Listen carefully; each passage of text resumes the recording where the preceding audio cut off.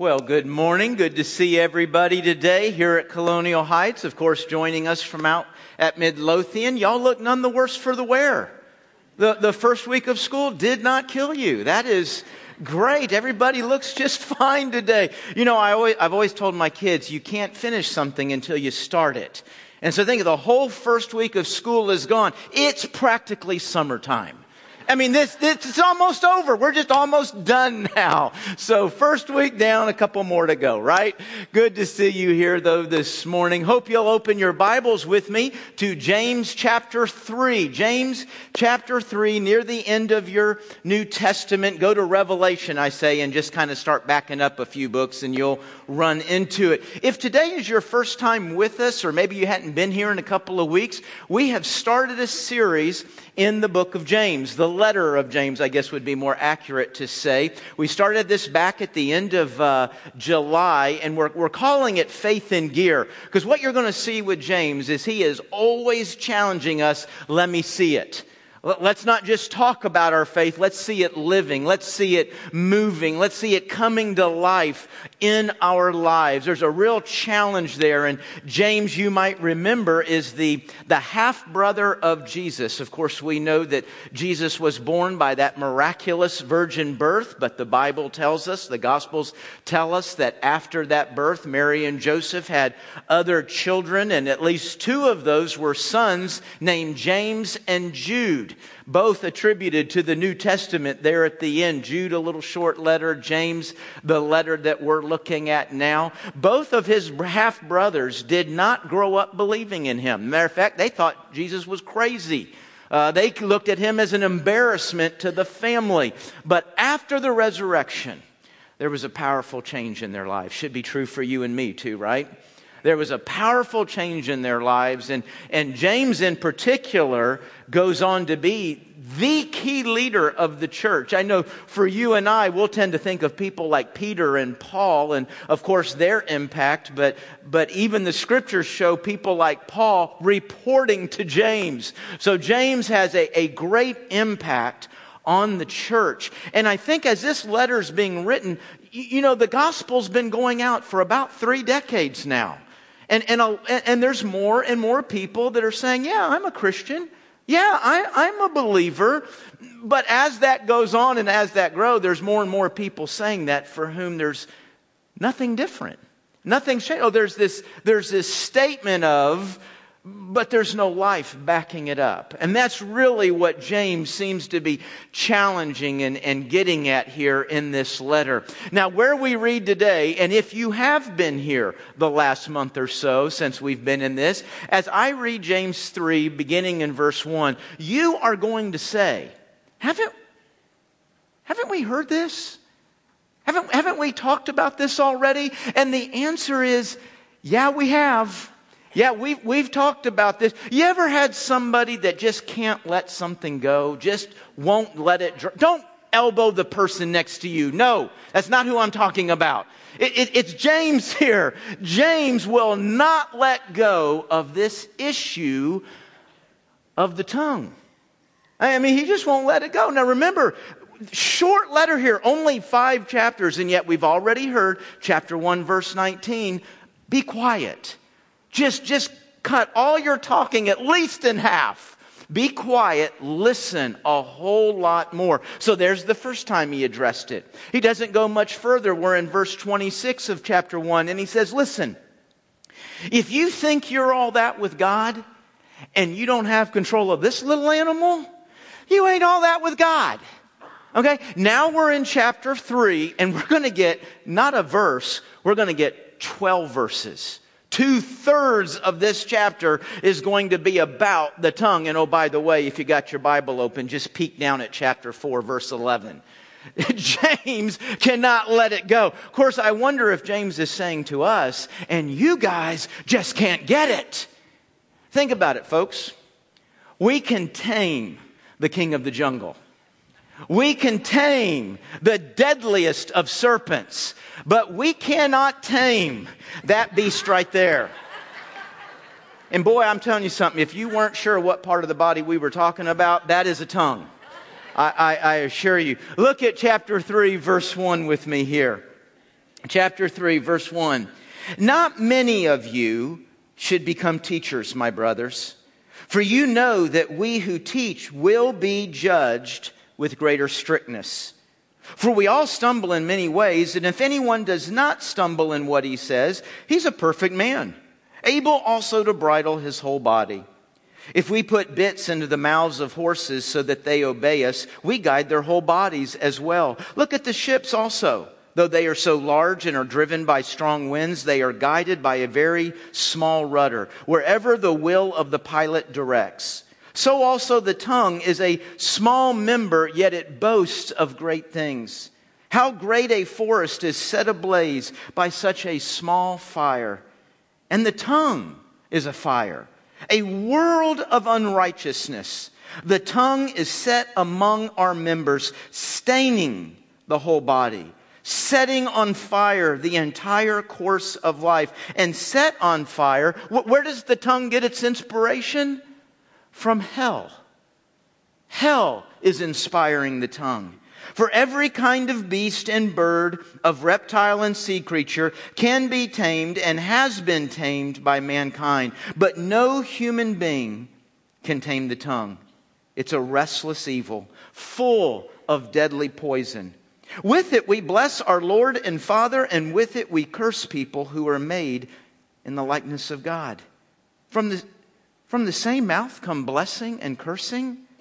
My brothers, that just shouldn't be. That doesn't work that way. Does a spring pour forth from the same opening both fresh and salt water? Can a fig tree, my brothers, bear olives, or a grapevine produce figs? Neither can a salt pond yield fresh water. Gosh, I just wish I understood what James was saying. I just wish he would be clear. What are you trying to say? No, he's pretty clear, isn't he? No wonder about where James is going. The funny thing is, I say that.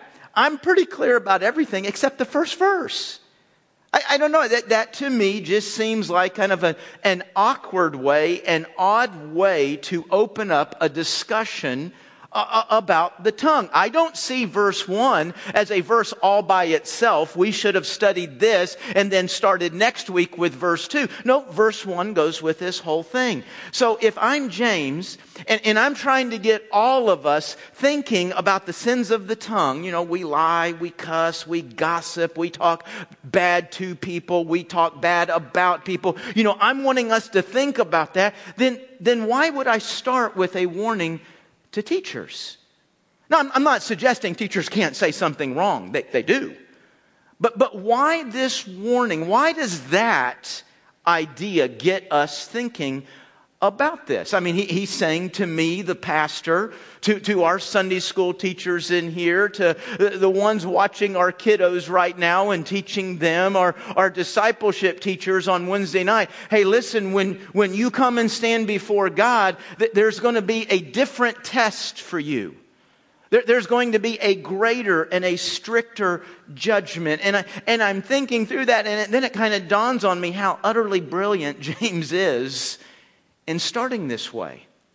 I don't know that James is wanting us at this point to stop and think about all the specific sins of the tongue as much as he is wanting us to stop and think about the power of the tongue. The power to shape, to build, to direct, to cut, to destroy.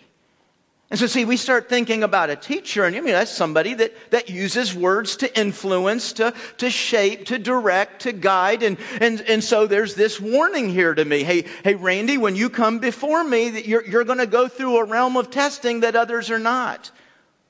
Why? Why is that, Lord? Because, Randy, your words are shaping and directing how people think about me, how people understand me. Your words are shaping and directing how people understand and think about my word. You'll be held accountable for that. You have to answer for that.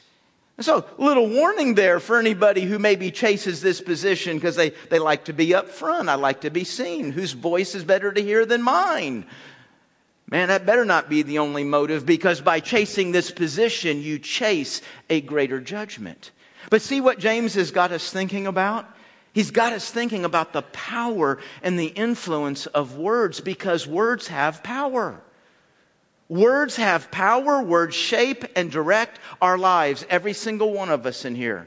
One of the most influential things going on in your life is the words people have spoken to you.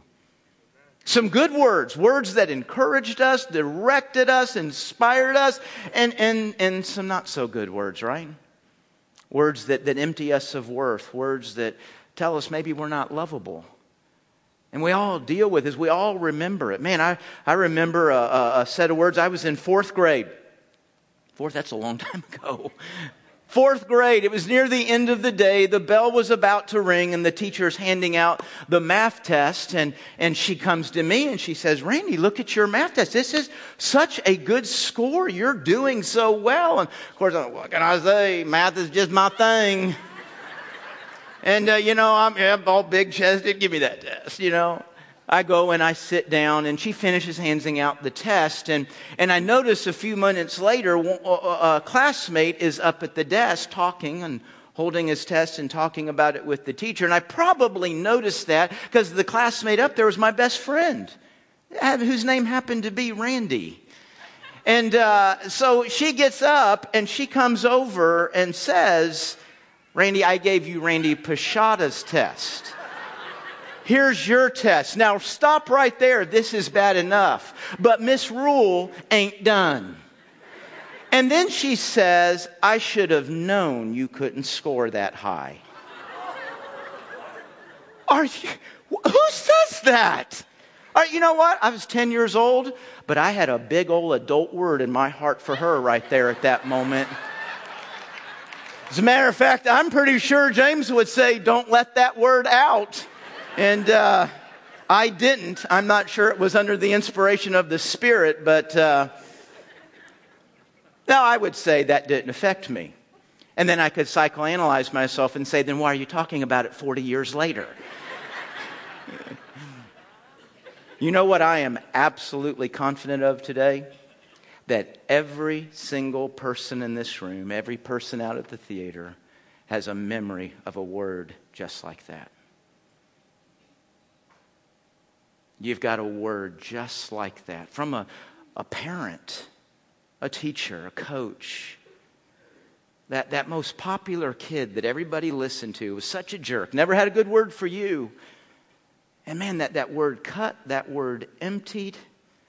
And man, you remember that word. Some of us live our whole lives trying to live down those words. You know what I do hope for you? I'm not near as confident that every one of us has this. Man, I hope for every one of us some good words, those words that do build, that do direct, that help you make that exact right decision at the exact right moment. Those words that fill you with love and worth. Yes, I had a misrule, but I also had a Dr. Reed, and I had a Coach Martinez, and I had a mom and a dad. I have a wife right now who have continually spoken life into me. That is so good, and that is so powerful. I just wish I could believe that was true for every one of us. It's one of the great prayers that I pray for our church family, is that when people enter this family, they enter this building, that words of life are spoken in them, that words of life are being spoken around them. Yes, of course, from the pulpit and the lectern in the classroom. But a lot of these words, great impact is the one-on-one, isn't it? It's not one to the group. It's that one-on-one. And I'm confident that every Sunday and all through the week that a lot of those words are being spoken, especially for those of us that are here week in and week out, that have built a lot of our relationships in and around this family. But don't you want it to also be true for the person who walks in here for the first time? For the person who maybe just not quite hit that level of consistency, they're kind of in and out. Man, I want it for them too. Because words are so wonderful and awful in their power and impact on our lives. God, may it be true that when people enter this family we call the Heights, that words of life are being spoken to the person who walks in here for the first time, to the person who is here every single week. You know, one of the things I find interesting about James chapter 3, is all the illustrations being thrown at us. Did you notice that? I mean, he starts off with teachers. We end talking about olives and salt water. In between, we're looking at a bit, a little tiny piece of metal. Just a little tiny thing, and yet you place it appropriately in the mouth, and now all of a sudden you and I can control an animal much bigger and much more powerful than us. Or a rudder. I mean, in proportion to the whole ship, a very small instrument, and yet it directs the course. A flame. How big is a flame? Look at the end of your finger. Would that be about it? That's a flame right there.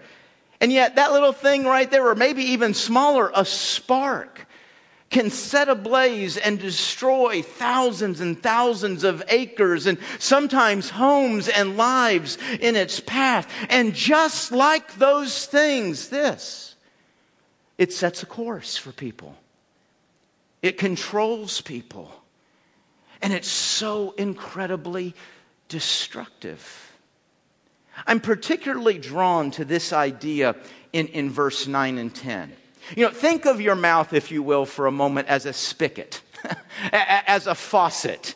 Now, I understand we got machines today. You know, you've been to one of these Coke machines where you can dial up like 45 varieties of flavors and it all comes out okay. Okay, so we have that, but we're not talking about that. I'm talking about the thing out by the side of your house. You turn it on and water comes out. Orange juice is never coming out. Coca-Cola is never coming out of that. You got that. Well, that's the illustration that James is using. We got this spigot. We got this faucet right here, and we turn it on, and what comes out? And James says, I don't know how this works. How can this be? Because you and I can turn this thing on. Do you see the switch right here? We can turn this thing on, and man, out comes songs of praise. Out comes prayer. Out comes affirmation of God's word. For many of us here today, maybe already out have come words that do bless, that do encourage, words that do help. And then, folks, look at how untamable this thing is. Because while all of that is going on in the same morning, in the same building, seconds later, poison and death can come flowing out as we snap at a person or we talk about a person. How does that happen? How can we do that in here and be going down the sidewalk, out to the car, into a classroom in just seconds, and out comes this? Now, you know what? Most of us in here, we will absolutely say, I'm not perfect. I've sinned. I have sins. But you know what probably nobody in here has ever confessed to? Is that death and poison flows out of my mouth. And the reason we don't confess that, I believe, is twofold. For one, we minimize. Well, I don't say that much. Or it's not that big of a deal. They'll get over it. You know, so I just make it smaller. I make it not so impacting, and I minimize. So it can't be death and poison. The other thing I do is I justify it. Truth hurts. Hey, what I said is right. You know one of the most powerful things you and I could learn? Because you're right doesn't make it right. So we'll justify, hey, it's right. It needs to be said. It needs to be. And so for these two things, we'll kind of minimize and say, hey, listen, I got lots of good stuff coming out of me. I got lots of good words. Hey, few words, few sentences here and there slip. Hey, well, let's think about this idea for a moment. Let's think about this the way that James has asked us to. And I got a little bit of help here. Let's think about water pouring out of our mouth, a spigot. I've got here some 100% natural spring water. Y'all say that with me. That's going to be good. Yeah. Established in 1873. I got to thinking, I hope it's not this bottle of water that was established in 1873, but I trust that. Doesn't that look good? Easy pour handle. This is all good right here. Now, right here, unmarked, probably not safe for me to do, I probably should have like a little skull and crossbones right here. In this bottle is also water, but there's just a little bit of salmonella in it. Y'all don't mind that, do you? Just a little bit of salmonella. Here's what I'm going to do. I'm going to add to this water there we go. I'm 3 drops at the most is what I just added. Okay? Put that up. We don't want that to spill. Okay? Who wants a drink? And folks, this is an entire gallon of pure, 100% natural spring water. 2 or 3 drops of salmonella. I mean, what's that? Drink. You grasp the point? See, that's the point James is making. You know what, folks? I don't actually believe that the problem in this room is that gallons and gallons and gallons of death and poison are pouring out of your mouth. That's not the problem. Most of us do not all of us, but most of us do not have gallons of poison and death pouring out. Maybe just 2 or 3 drops here and there. The 2 or 3 drops, they count to God. Those 2 or 3 drops count to Jesus. The way Jesus said it is, every idle word you'll stand before God and answer for. Word, not words, not the whole sentence. The drop, the single word Jesus says, you and I will be held accountable for. Does that seem a little over the top? A little strict on God's part? Not when you stop and see how incredibly destructive. Did you know 2 and 3 words have destroyed entire churches? And 2 and 3 words have destroyed entire lives. We're going to be held accountable for that. So our challenge then is to tame the tongue. How do we do that? Believe it or not, folks, I don't think the challenge before us is a list of 9 things that we do. I think we go back to chapter 1, verse 19. Shut the factory down. That's here, you want to start taming this thing? Shut it down. Now you think, surely I got to speak at some point. Well, yeah, we do, but that's when we've got to start measuring what comes out. You know, folks, this is a real theme of Scripture, the power of words and the influence they can have. And the good news is that while 2 or 3 words can be so destructive, 2 or 3 words can also have such tremendous good impact. Look at what Scripture says. Proverbs 18, death and life are in the power of the tongue. Death and life are in the power of the tongue, and those who love it will eat its fruit. Proverbs 12, there is one whose rash words are like sword thrusts. Do you know anybody like that? Are you that person? There is one whose words are like sword thrusts, but the tongue of the wise, are you wise? Yes, I am. Then what you'll find is that as you speak, your words are constantly fixing, constantly helping, constantly building. They make places better. They make situations better. They heal. That's what your words do. They heal. Look at this next one, Ephesians 4:29. Let no corrupting talk. No, not a little bit, not 2. It's okay for 2 or 3 drops of corruption every now and then. When something's being corrupted, what's it doing? It's decaying. It's falling apart. It's being broken down. Not a single word should ever part your lips that has the effect of corrupting. But only such as is good for building, as fits. Folks, do you see the measuring being done here? I'm measuring in this moment what will build this person, what will build this situation. I am measuring what is most rightly going to fit. And it does take measurement because, folks, the truth is, sometimes hard words do need to be spoken. Sometimes there needs to be conversations of correction, of discipline, of hard words. But as we measure, man, we've got one goal in delivering that word: grace. Grace. Grace. And so to do that, we have to tame this thing.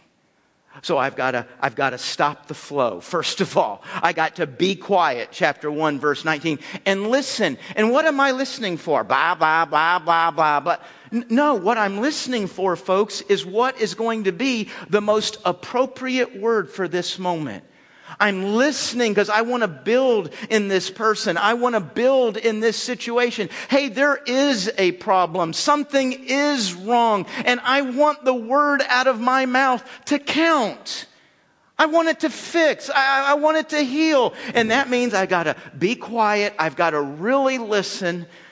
And then the last thing, folks, I'm kind of, if you have your Bible still open in James 3, verse 8, do you see what it says there?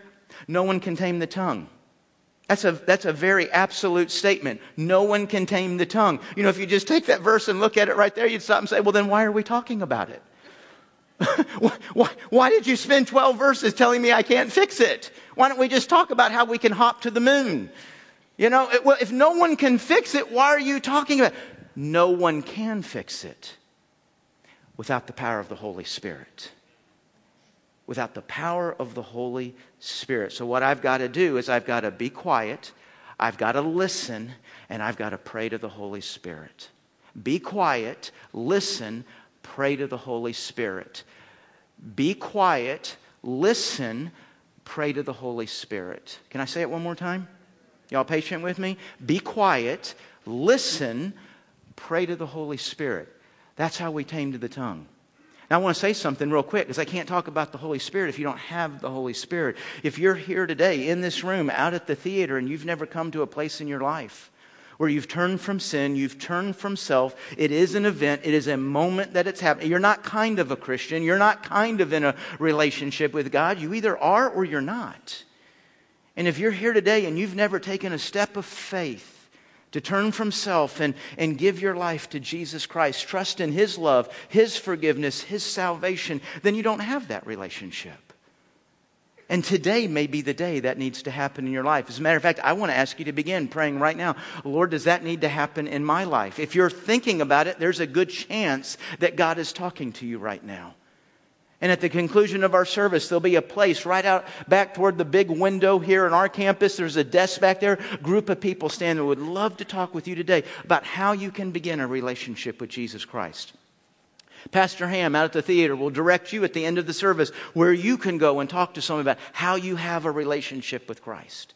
And there's this incredible thing. Not only does God come and live in us when we have a relationship with Christ, but He gives us a piece of Himself. He gives us the Holy Spirit.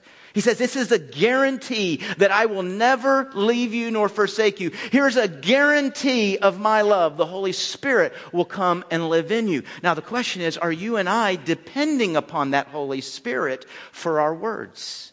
My guess is we can say yes to a degree. You ever prayed about a conversation? I bet a lot of us have. We've said, when we know, Lord, help me with this today. I know there's going to be some hard words, and we've asked God to help us in a meeting. We've asked God to guide our words in this conversation. I hope this is not a real surprise to you. I pray about my words every Sunday. My words up here, my words as I go and talk to individuals. Man, I really, in those moments, want God to have control of this tongue. I want God's words to be coming out. I want what's being said here to be inspired by heaven, not where our tongue is usually inspired by hell.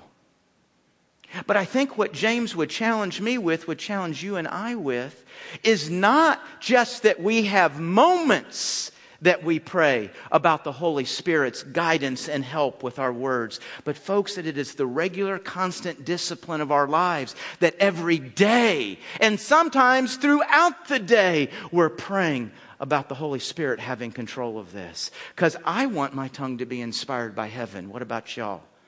Yeah. Do you see, James? How does this happen? That words inspired by heaven come pouring out, and seconds later, hell owns my tongue. How does that happen? There's no possible way that can be. Do you see James just almost shaking with frustration? And yet it will happen. Listen, folks. It will happen in every church meeting today. It will happen in every gathering of Christ across this world today. How does that happen? And you think about the theme of the whole letter. We're a people of faith. So how does it happen that hell still owns our tongue? Be quiet. Listen. Trust the Holy Spirit. Pray to the Holy Spirit. Ask His guidance. There is such a powerful, awful effect in this tongue. How do you want your tongue to be used? It's not enough to say. Isn't that what James has been telling us now for 6 weeks? It's not enough to say, oh, I want it to be used by the Lord. What does James then say? Show me. And you know what, folks? You can look through your life. You can look back over the last week. Where did your tongue heal? Where did your tongue make it better? Or is there some places where it made things worse? You know, here's our assignment today. This is not a fun assignment. This is a hard one. But I hope as we're getting ready to leave here in a moment, you're thinking back over the last 7 days, maybe 2 weeks. I think to go any farther than that, it just becomes too much. Is there somebody you need to today? Don't put it off till tomorrow. It won't work. Say, well, they're at work. Call them. You probably can get their number. Email them. Is there somebody you need to say, I'm sorry, I said something I shouldn't have said? Now, you know what we really need to say? And you don't have to say this, but what we need to say is, I'm sorry, I let hell own my tongue when I stopped you out on the sidewalk, or I stopped you in the concourse last week because I wanted to tell you what I thought of that person. I wanted to tell you what I thought of you. And I just gave my tongue over to hell. It was set on fire by hell itself. I'm sorry. I hope you'll forgive me. Maybe it's a child. Maybe it's your mate. The most important thing you can do is confess that. We're going to see a lesson, James chapter 5, probably another month or so, close to 2 months. We'll get to James 5. It says, confess your sins to one another. Do you know why that's so important? Because if I go to you and I confess, hey, I gossiped last week, and my goal was really just to get you to hate that person as much as I hate them.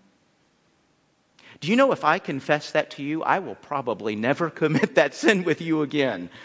Because that'd just be embarrassing, wouldn't it? To come tell you I'm sorry for something and then come right in front of you and do it all over again. We really help ourselves fight sin and defeat sin when we turn around and confess it to one another. Probably one of the biggest things we don't do in the church is confess our sins to one another. And it's why most of us never defeat the sin in our lives. Because I'm going to handle it privately. The sin you're handling privately is the sin that will own you until the day you stand before God. Let's pray.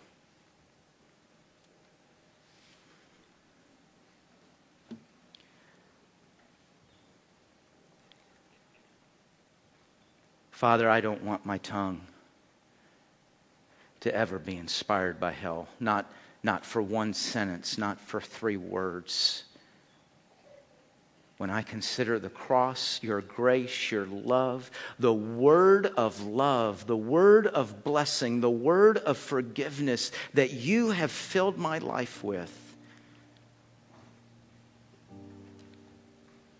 God, what is wrong with me?